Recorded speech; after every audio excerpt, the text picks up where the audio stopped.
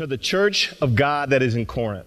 To those sanctified in Christ Jesus, called to be saints together with all those who are in every place. Call upon the name of our Lord Jesus Christ. I appeal to you, brothers, by the name of our Lord Jesus Christ. And that there be no divisions among you, but that you be united in the same mind and the same judgment. For just as the body is one and has many members, and all the members of the body, though many, are one body, so it is with Christ. For in one Spirit we were all baptized into one body. For the body does not consist of one member, but of many. As it is, there are many parts, yet one body. If one member suffers, all suffer. If one member is honored, all rejoice together. The grace of the Lord Jesus be with you. Amen. Good morning. Our scripture reading this morning is from 1 Corinthians chapter 11, verses 17 through 26. Please join me as we read aloud together. But in the following instructions, I do not commend you, because when you come together, it is not for the bitter, but for the worse. For in the first place, when you come together as a church, I hear that there are divisions among you, and I believe it in part. For there must be factions among you, in order that those who are genuine among you may be recognized. When you come together, it is not the Lord's Supper that you eat. For in eating, each one goes ahead with his own meal. One goes hungry, another gets drunk. What? Do you not have houses to eat and drink in? Or do you despise the church and humiliate those who have nothing? What shall I say to you? Shall I commend you in this? No, I will not. For I received from the Lord what I also delivered to you, that the Lord Jesus, on the night when he was betrayed, took bread, and when he had given thanks, he broke it and said, "This is my body, which is for you. Do this in remembrance of me." In the same way, he also took the cup after supper, saying, "This cup is the new covenant in my blood. Do this as often as you drink it in remembrance of me. For as often as you eat this bread and drink the cup, you proclaim the Lord's death until he comes." This is God's word. Let's pray, then we'll get into God's word. Father, we're grateful for the day. Thank you for the gathering of your church and for beautiful weather both inside and beautiful hearts on the inside. And Lord, as we come to the word today, God, we firstly thank you for our church, Transit Church, this young church that you are building. I also thank you for the churches in our area, particularly Christ Presbyterian Church in Burke, that today is their first day. And we rejoice that, Lord, you are building your church in Fairfax County in the D.C. area and this area with almost 6 million people. Lord, you're calling men and women to this place to risk their lives for the sake of the gospel. So we pray for their beginnings and that you would meet them where they are, and God, that you be glorified in their gathering. We pray that same thing for us. God, we pray that you open our hearts, open our eyes to see these scriptures as not just to people 2,000 years ago, but to us. And I pray that you'd help us to see Jesus. And I pray that in Christ's name. And everyone said, amen. If you're here for the first time, we have been in a series in the New Testament book of 1 Corinthians. It's a letter that the Apostle Paul wrote, and he's writing it to a church that he actually started. It's about 2 or 3 years after he founded the church. He left, and they had this on-again, off-again kind of correspondence going on. And as you would do in letters that you would write to people that you know, he's encouraging but also challenging. He's commending but also giving a little bit of rebuke. This church is in the city of Corinth, which was a port town. It was international. It was large. There were a lot of things going on in it. And Paul's concern was that they as Christians, as individual Christians, would be the right display of the glory of God, of the image of God, in the culture and the place that he had set them in. But he also had concerns that the church itself, this corporate body, called after the name of Jesus, would reflect who God is in the culture that God had placed them. And we find ourselves in a portion of Paul's letter to the church at Corinth where he's dealing strictly with corporate worship. So what do we do as the church What should we do when we come to church to gather with each other? How should our worship look? And one of the things to focus on in this particular section of Paul's letter are the words where Paul says, I do not commend you. All right, that means like he's not happy with what he's heard. So, of course, Paul is not in Corinth. He earlier tells us that he got a report from Chloe's people that there were some great things going on in the city of Corinth with the church, but there are a number of things that were of concern that Paul needed to address. There's also the suggestion that the Corinthians had sent letters to Paul asking him questions about how they should be the church in Corinth, and he's responding to those kinds of things. And so in this particular case, Paul says, I do not commend you. And in this, Paul's referring to divisions in the church. Paul had dealt with divisions before, all the way back at the beginning of his letter. In that occasion, he was dealing with factions about who was the best preacher. I follow this guy. I follow that guy. This guy has a better whatever. But rather than talking about which preacher they liked, this time they had separated themselves by socioeconomic group. They had separated themselves into the rich versus the poor, how they were making distinctions among themselves in regards to socioeconomics and how they were treating each other differently. And in that, Paul was not commending them. And all this was happening in the midst of what Paul calls the church family meal. So context is important. In the first century, Christians gathered on the Lord's Day. That would have been Sunday, just like we are doing this morning. They wouldn't have had a building like this. In fact, the early church didn't worship in larger buildings outside of houses until the 3rd century or so. And so what did the church do? If they had a wealthy church member, they would all go to that person's house and they would eat and fellowship and worship there. The church gathered in the evening because there was no such thing as a day off. Everybody worked in the first century society. And so they come together on the Lord's Day, Sunday night, and they meet in someone's home, and they meet particularly in whatever room, let's call it the dining room, that could hold about 9 to 20 people.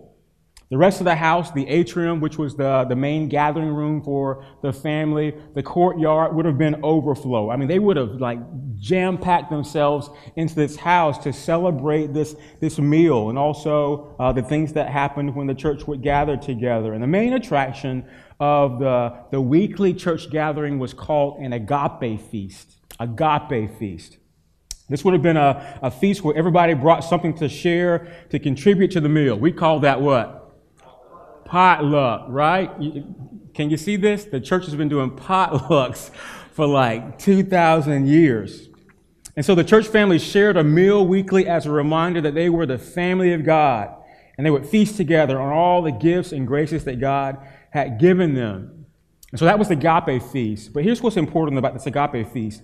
After that feast, after that meal, after sharing this meal together, the church would remember Jesus by celebrating communion, or what we call the Lord's Supper. That sounds well and good, right? I mean, there doesn't seem like anything's going on with that. Here's the problem. When the church would come together in someone's house at night on the Lord's Day, the wealthier people would get there first. Why? Because they probably didn't work, or they got off early. I mean, their own bosses, or they had people that they worked for them. So they would arrive first. They probably bought better food and wine because they could afford it. And by the time the poor church members arrived, having come from work, straight from work to the worship gathering, all the best food and all the best drink would be gone. And so what would they be left with? Well, less food for sure.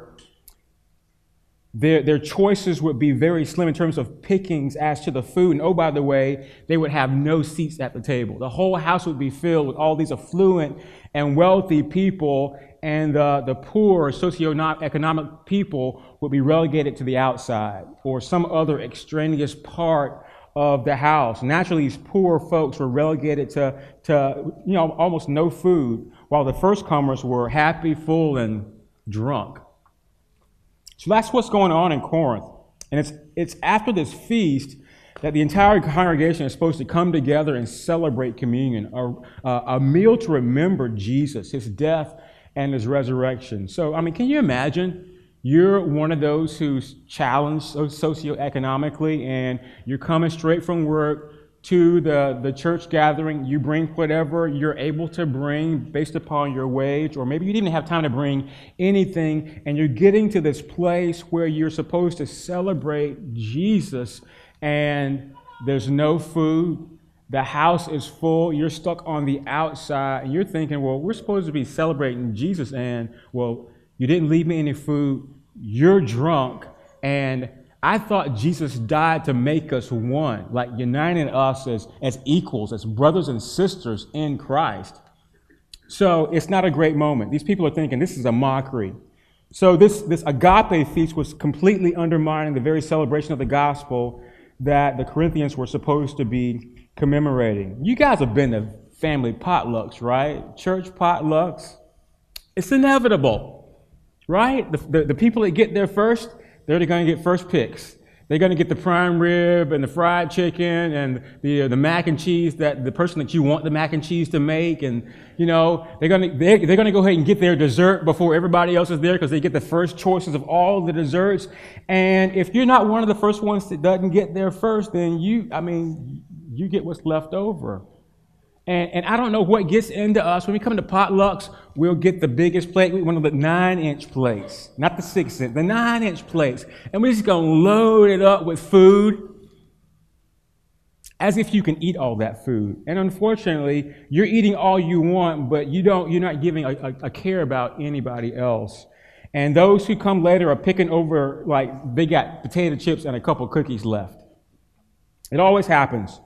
And the problem whenever and wherever this happens is it's just not kind, nor is it loving. So Paul is going to challenge the Corinthian church and us by extension about this family meal, that the family meal reveals things about ourselves, that the family meal actually reminds us of and represents Jesus, and that this family meal rebukes, but beautifully it also redeems. And so we'll look at how this meal reveals things about ourselves first. This is a true saying, and this is something that this is a refrain I want you to think about as we're going through the text this morning. You and I demonstrate what we believe about God, ourselves, and each other at the table. You and I demonstrate what we believe about God, ourselves, and each other at the table. Now, obviously, the overarching theme today is the communion table. That's what we're talking about. But in this phrase this refrain that I'm giving you, it's not just the communion table. It's every table. It's every meal. You guys remember middle school, high school? I mean, the middle school years, either you loved them or you hated them. And I think the majority of us, there's just so much going on that they're not our fondest times. And there's kinds of crazy things that go on in a lunchroom experience when you're a middle schooler. Some of us have lots of friends, and we love our lunch and we love our friends, and we have a kind of a gregarious time. The others of us have a bad memory about particularly lunchtime in middle school. Sitting at a table all alone, perhaps you were teased or bullied. That's not fun. Fast forward, think about your life at work, however you do work and lunch right now. What's that like? What does lunchtime look like for you? What does that look like in how you interact with other people? How you invite other people out to lunch with you, or perhaps not for whatever reason? What does it look like for you to engage in opportunities at lunch? I think for most of us, we can be mindless when it comes to meals. We don't even think about what we're doing and why we're doing it. Our stomachs speak louder than our hearts on most days. Our stomachs are the ones driving us to do whatever we will instead of our hearts leading the way, which means any kind of opportunities the Holy Spirit might bring our way to be kind, to extend grace, to be generous, are completely dismissed. We miss a lot of opportunities that God, the Holy Spirit, possibly wants to move us to love like Jesus does. One commentator says this: in an ideal world, the table is far more than a functional space where human beings mechanistically refuel by themselves. The table is a place where community is created and sustained. The table is a place where hospitality is extended and conversation is experienced. It's also a place where communal dysfunction or breakdown is seen and felt.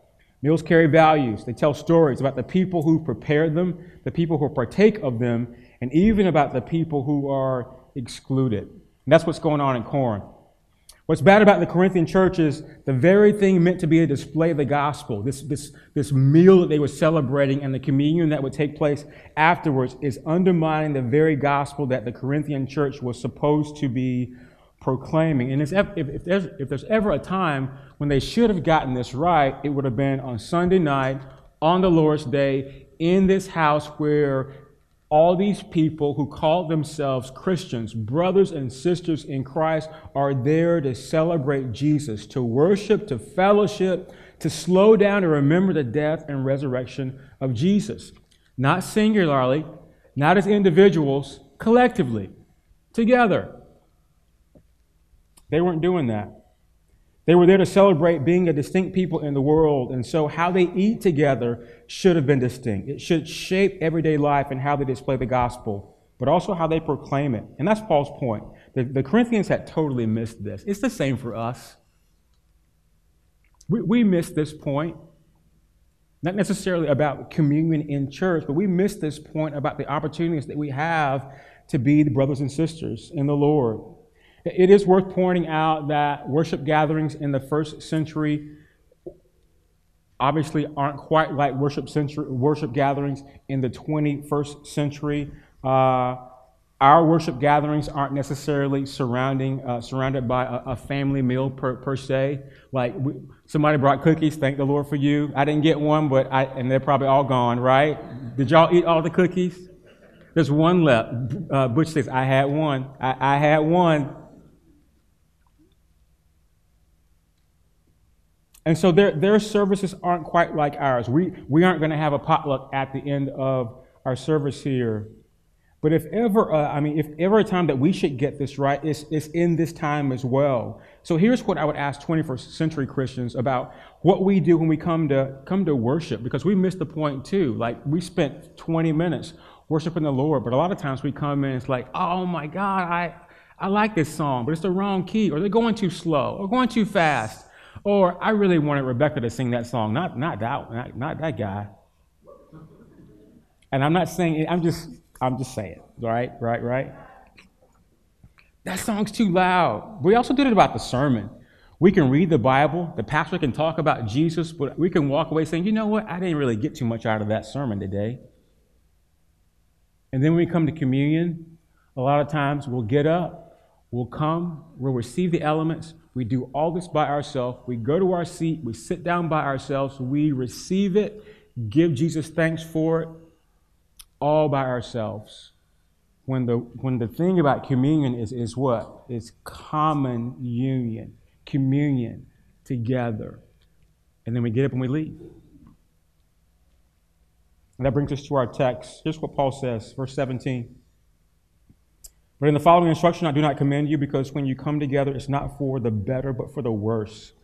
For in the first place, you come together as a church. I hear that there are divisions among you, and I believe it in part, for there must be factions among you in order that those who are genuine among you may be recognized. Paul says there's always going to be factions in the church. The Greek word that's translated factions is the word heresies. So it actually sounds worse than Paul is talking about. Here's what he's saying. He's like, there's always going to be pockets of people saying, you know, I believe this, I don't believe that. I don't know why we're doing this. Why are we doing that? I'm a Calvinist. Well, why in the world would you be a Calvinist? Why don't we have ladies? Why don't women preach in our church? Well, why in the world are we baptizing babies? That kind of stuff.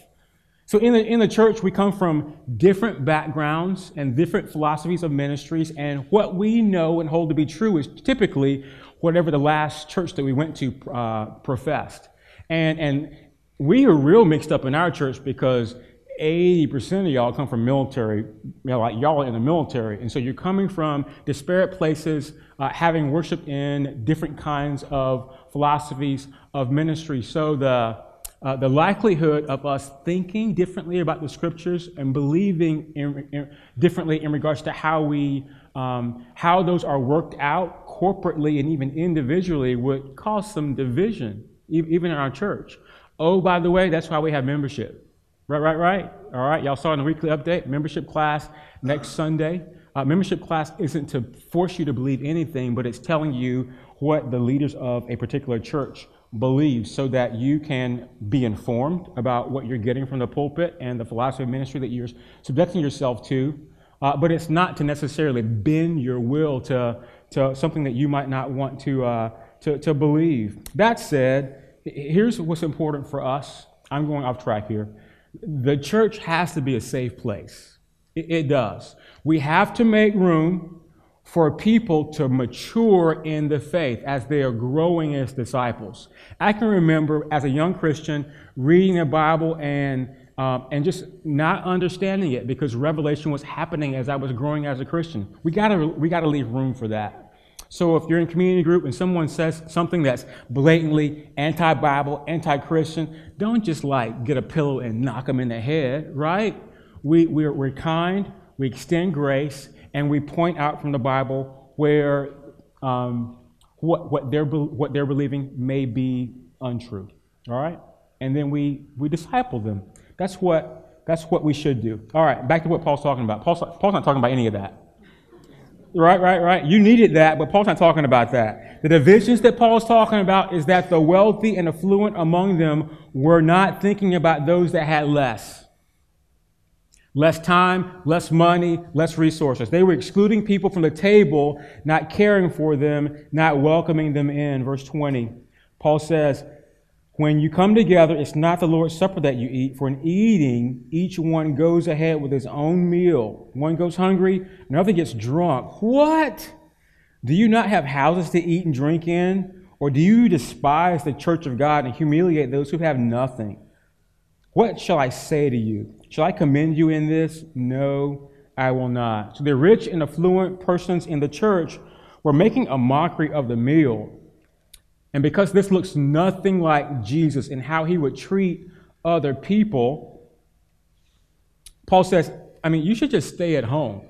If you're going to gather with the church, feed yourself and get drunk over and against everybody else, then don't gather with the church. And please don't make a mockery of the Lord's Supper. Paul wants them to understand that what they do with the meal should train them for every meal. And every meal reveals what we actually believe about the gospel. So that's the first point. Meals reveal things about us, but it also reminds us of and represents Jesus. And we represent Jesus not just with our lips, but with our lives. There's an interesting thing that you can note about Jesus as you're just reading the Bible, particularly the Gospels.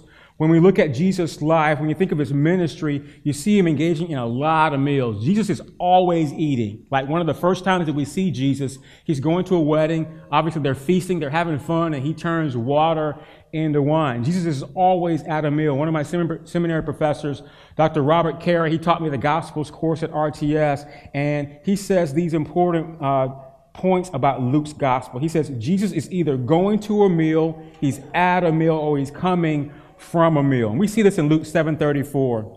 These are Jesus' words. Jesus says, the Son of Man has come eating and drinking. And you say, he's mocking the religious leaders, and you say, look at him, a glutton and a drunkard, a friend of tax collectors and of sinners. The thing to note here is how these people, these religious leaders, are talking about Jesus. In other words, Jesus is saying how they speak about him.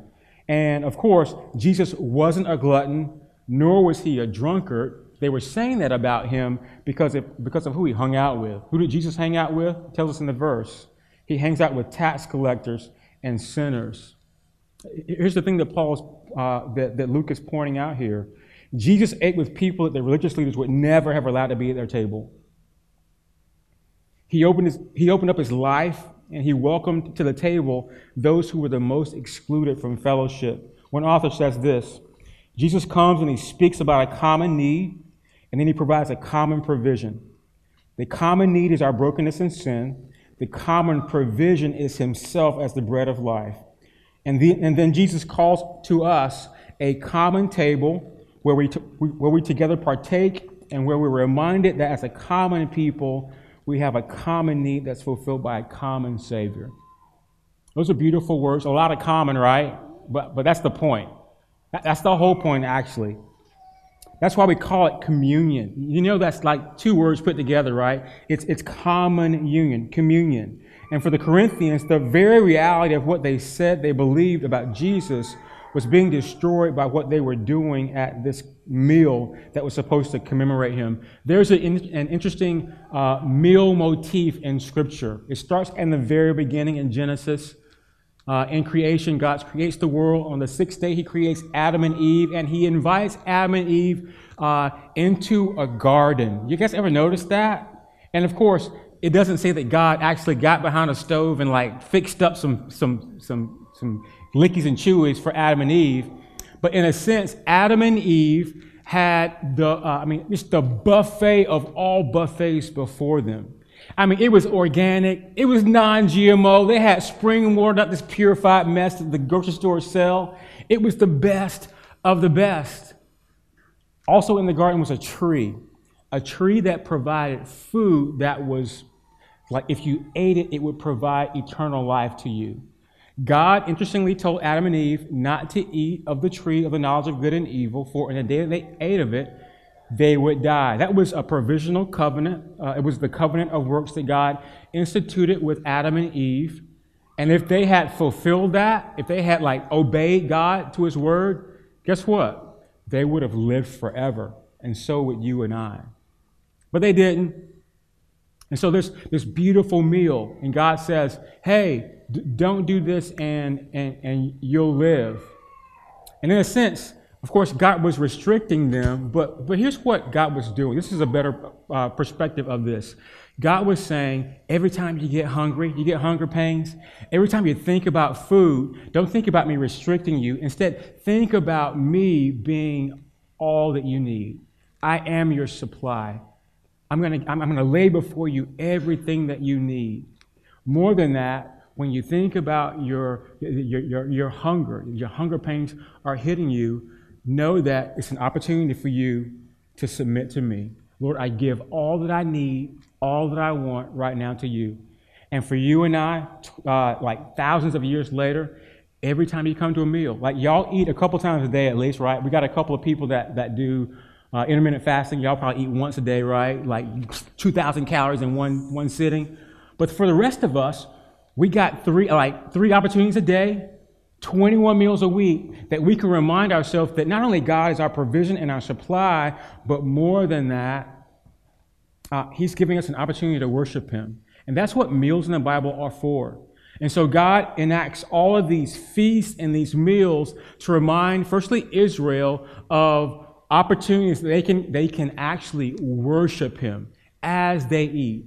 And we're going to see a grand meal in the future called the marriage supper of the Lamb, where the table is going to be filled with every delectable you could ever want as Jesus welcomes us, his bride, into eternity. Perhaps the most distinct meal of all in the Bible is the Passover meal. We can read about this in Exodus. We aren't going to go there. I'm just going to tell you about it. And it's a remembering of the unbelievable deliverance of Israel from Egypt. You guys remember the story. God, by his strong arm, by a lot of miracles, rescues Israel with power and might. And he not only rescues them, he takes them through the Red Sea, and for the next 40 years, he cares for them as they journey through the desert. He rains down manna as sustenance for 40 whole years, and then one day, he decides to take them into the promised land, a land where there's milk and honey. Another meal laid right before them.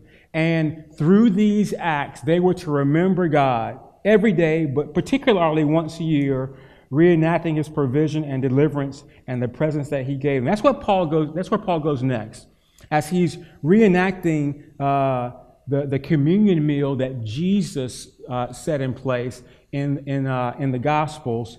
And he says this in verse 23. He says, "For I received from the Lord what I also delivered to you. The Lord Jesus, on the night when he was betrayed, took bread, and when he had given thanks, he broke it and said, 'This is my body, which is for you. Do this in remembrance of me.' In the same way, he also took the cup after supper, saying, 'This cup is a new covenant in my blood. Do this as often as you drink it in remembrance of me. For as often as you eat this bread and drink this cup, you proclaim the Lord's death until he comes.'" We don't know if Paul received this instruction like from Jesus himself, like, you know, how Paul had that vision of Jesus on the Damascus Road, and like all this is all this knowledge Paul has about Jesus and about theology and stuff. We don't know if Paul got it by revelation, or if he's just reciting what the early church would have known by tradition, by oral tradition. But the thing that Paul highlights here are the ways that Jesus takes this normal Passover meal and he makes it about himself. And so he takes bread, he gives thanks for it, he breaks it, and then he says these important words. This is my body, which is for you. Do this in remembrance of me. This would have, like, he's with the disciples, right? The apostles in the upper room. It's his last supper. It's the night before he was going to die. And they don't know all this, but when Jesus says those words, this is my body, which is for you. Do this in remembrance of me, that would have got their attention. They would have been very familiar with a rabbi given a liturgy, walking them through the Passover meal. They would have been very familiar with their fathers, the leaders of their households, walking through the liturgy of a Passover meal. They would never have heard these words. And these words are only surpassed by his next phrase. He says, this cup. This cup.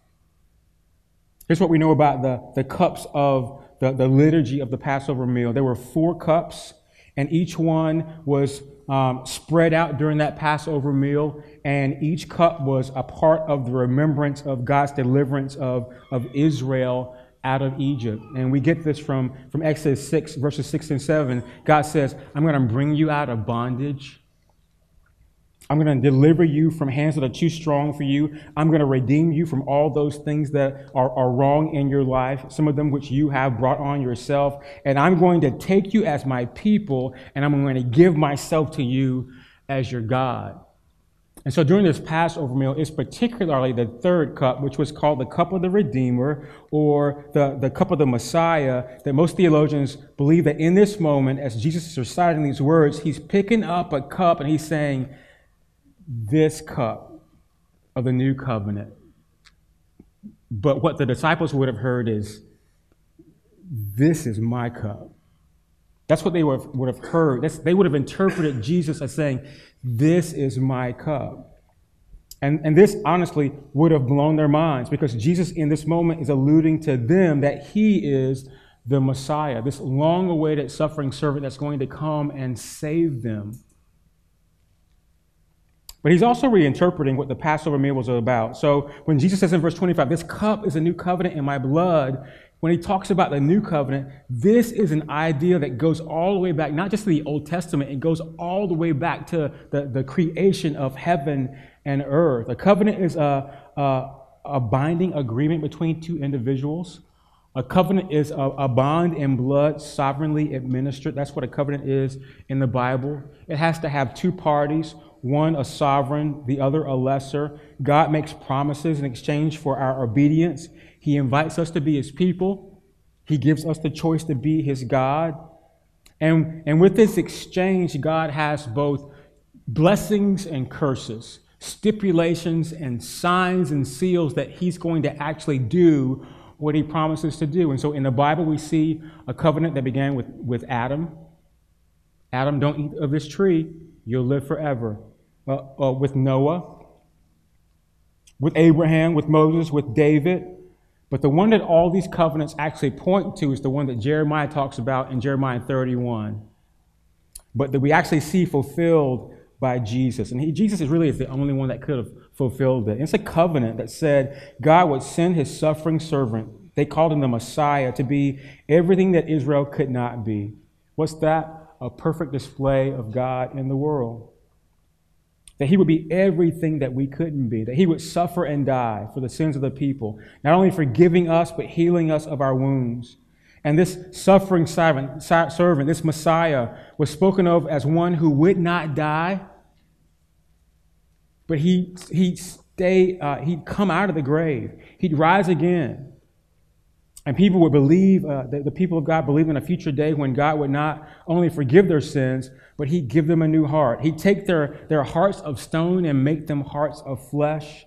He'd write his laws on our hearts, that he'd give us his Spirit, pouring it out into us so that we would be a people of God dwelling in the place of God's choosing.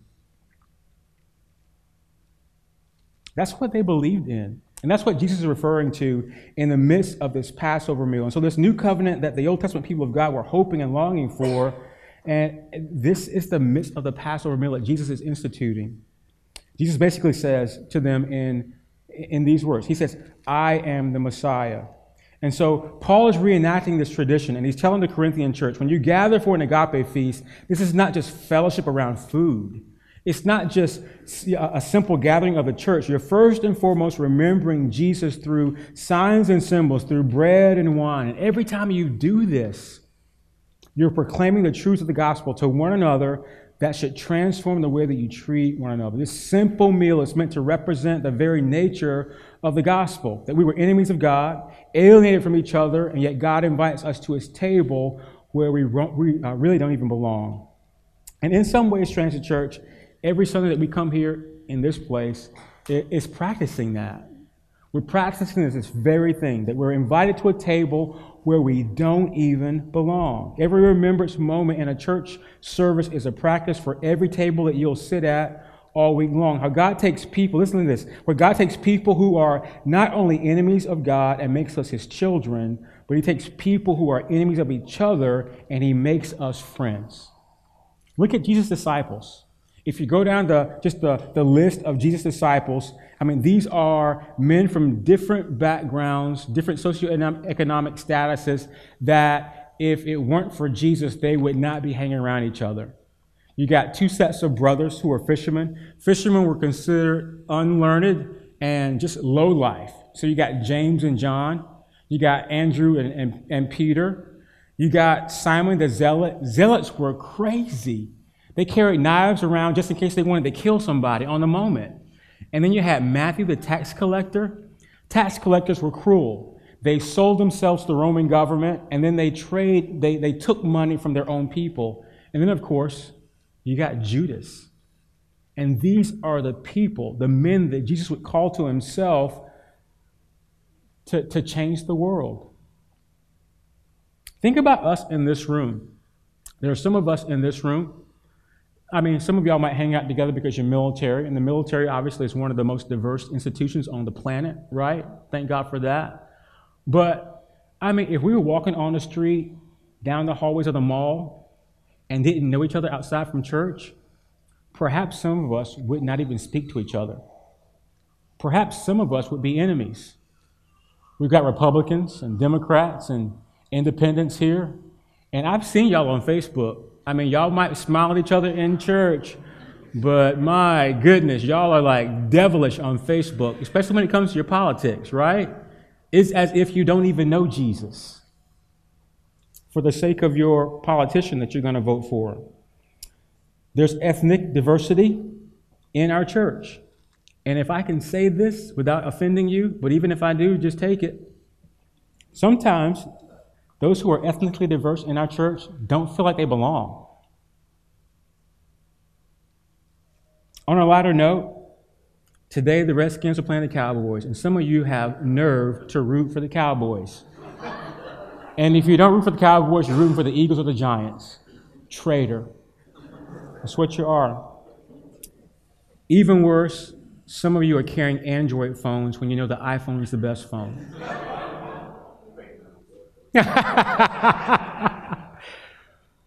But even if we're enemies in all these areas, here's what Paul says. He says we're brothers and sisters. We're at the table, a table that Christ invites us to. And if we're in Christ, all those other things that might build walls up, so that we can't get to each other, are torn down. Paul says that in Ephesians 2. He says, the wall of hostility has been torn down. I love what Don Carson says in his book, Love in Hard Places. He says, the church is made up of natural enemies. What binds us together is not common education or common race or common income levels.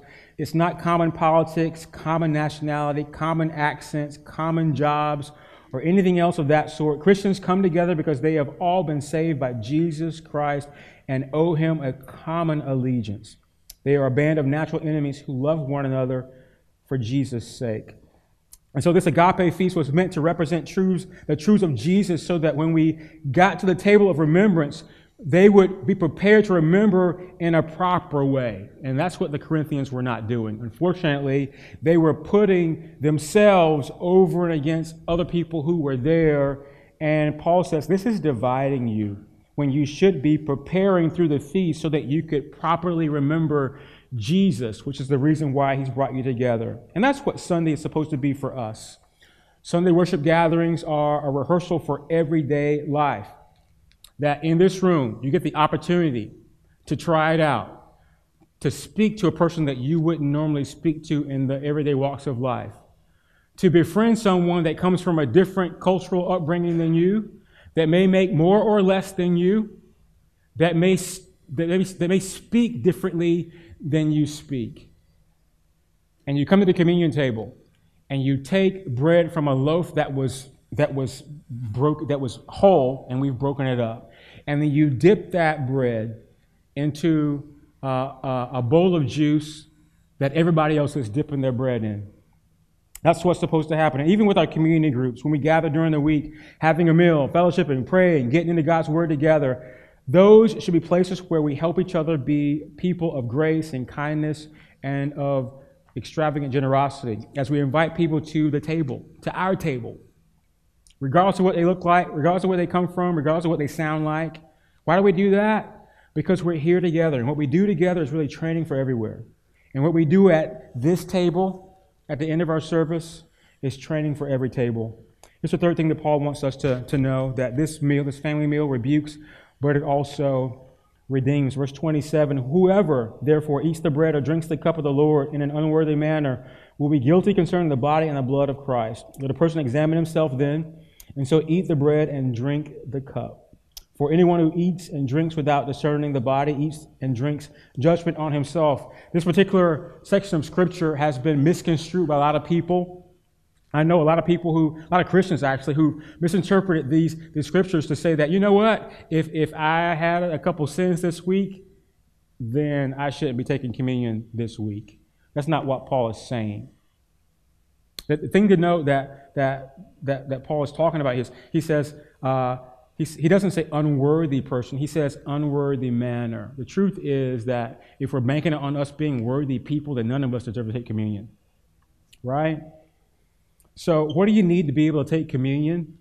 It's not that you're so sinless that you can come in your pure self and receive the body and the blood of Jesus through the symbols of bread and wine.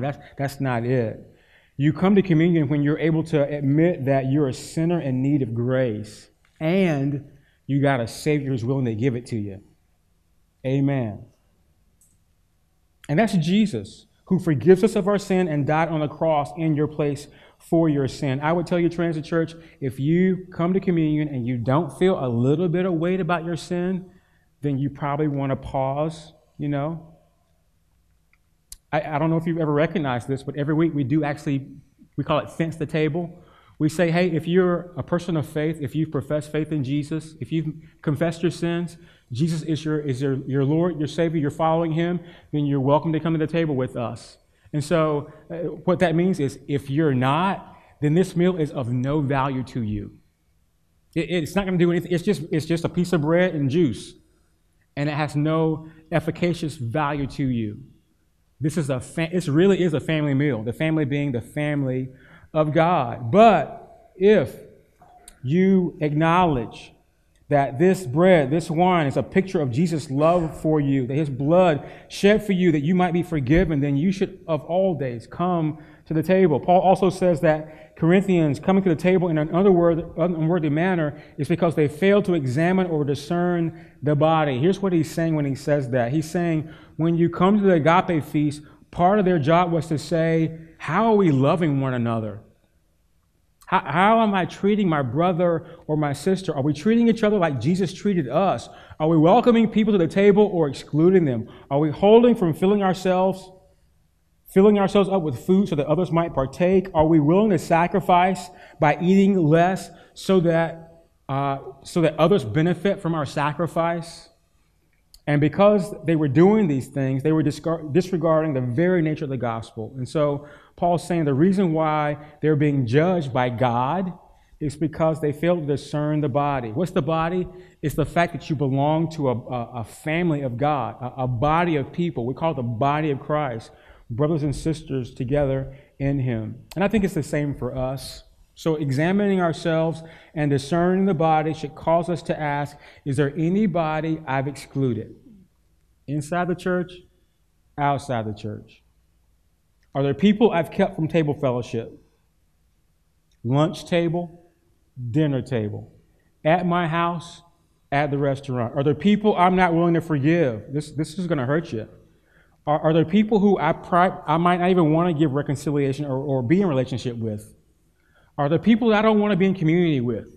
In my neighborhood, at work, even at church? It's like the Corinthians, when we do this, it means that we're disregarding the very nature of the gospel. And so here's the exhortation from Paul. Let's stop and let's examine ourselves. Because if you're doing these things, then you're not listening to God, the Holy Spirit, or you need more of him. Verse 30, almost done. That's why many of you are weak and ill, and some have died. But if we judged ourselves truly, we would not be judged. But when we are judged by the Lord, we're disciplined, so that we may not be condemning along with the world. Paul's reminding the Corinthians that if we belong to God, we'll all be disciplined for our good. Here's what the writer of Hebrews says. God loves you, and so he's going to judge you so that you might be at peace with him. So don't shrug off those places where God, the Holy Spirit, is making you feel uncomfortable. Those are places that he wants you to think about what you're doing in all of its varieties and perhaps confess sin, repent it, and allow him to change you. Last couple verses, verse 33. So then, my brothers, when you come together to eat, wait for one another. If anyone is hungry, let him eat at home, so that when you come together, it will not be for judgment. About other things, I'll give you direction when I come. So y'all have been to family meals and get-togethers where everybody's assigned some part of the meal. You come together at somebody's house and you're excited. It's going to be a great meal, great fellowship, great time, whether it's just your family or maybe even the church. But then, the person that had the main dish, and it was going to be glorious, they don't show up. Or perhaps the person, your favorite person making the mac and cheese, oh my gosh, they don't show up. And so you got all this grand food laid before you, but the meal is just incomplete because the thing that we need for the meal to be complete is not there. Don't you hate that when it happens? It happens. So what are you left with? You're left with some string beans, some potato chips, and a couple cookies. Go with it. And so Paul is, and what he's saying is getting into what we'll talk about next week. But he's saying this is a picture of when the body of Christ is supposed to come together, but we show up with all of our gifts and generosity. And even if one of us is missing, it means that we're supposed to be together, but we're not quite. And so here's my verdict in all this. I want us to let Sunday be training for every day. And we are fortunate that we have a little bit of diversity here in our church. You guys get to rub shoulders with people who aren't quite like you. And so let's grow in this. Let's become more aware of ways that we are selectively dividing ourselves, even as we gather on Sundays. Why? Because we can, and the Lord would commend us to that. Here's what I want us to do. I want you to take 30 seconds before we take communion, before we sing a song, before you get busy and start greeting everybody and just we run out of here. I want you to take 30 seconds, and I want you to confess any ways God the Holy Spirit might be convicting you. We don't take time to do this very often. We take communion every week, but how often do you actually respond by confessing and repenting of your sin? And here's what I want you to consider.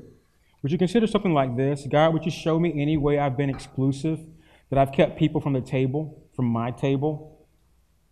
Or maybe I haven't even opened a table for people. Would you show me any way I've lost sight of what it means to be a part of your family, a body where we all get to contribute and invite and include? Let's take 30 seconds. Let's just do that in silence and solitude, and I'll finish with prayer.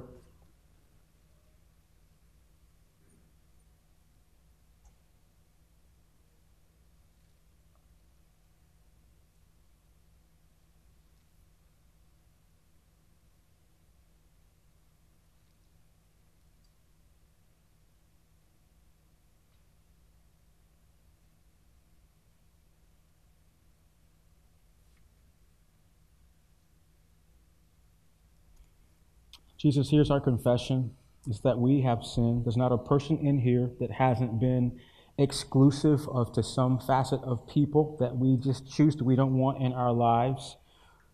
Oftentimes we think more about our stomachs than we do about our hearts. Some of us make the decisions that we make just for our own personal comfort. We have made the choice that our home is our castle and it's not a place of ministry where you would encourage us to invite the stranger in to gather with us. And for that, we pray that you forgive us.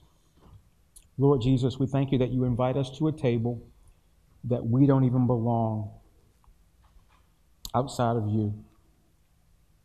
Lord, we want to display what you look like to the world, and a place that we get to do that is at the table with all kinds of meals, at the lunch meal, out of the restaurant, particularly in our home, and definitely as we gather as your church in communion. So would you meet us here?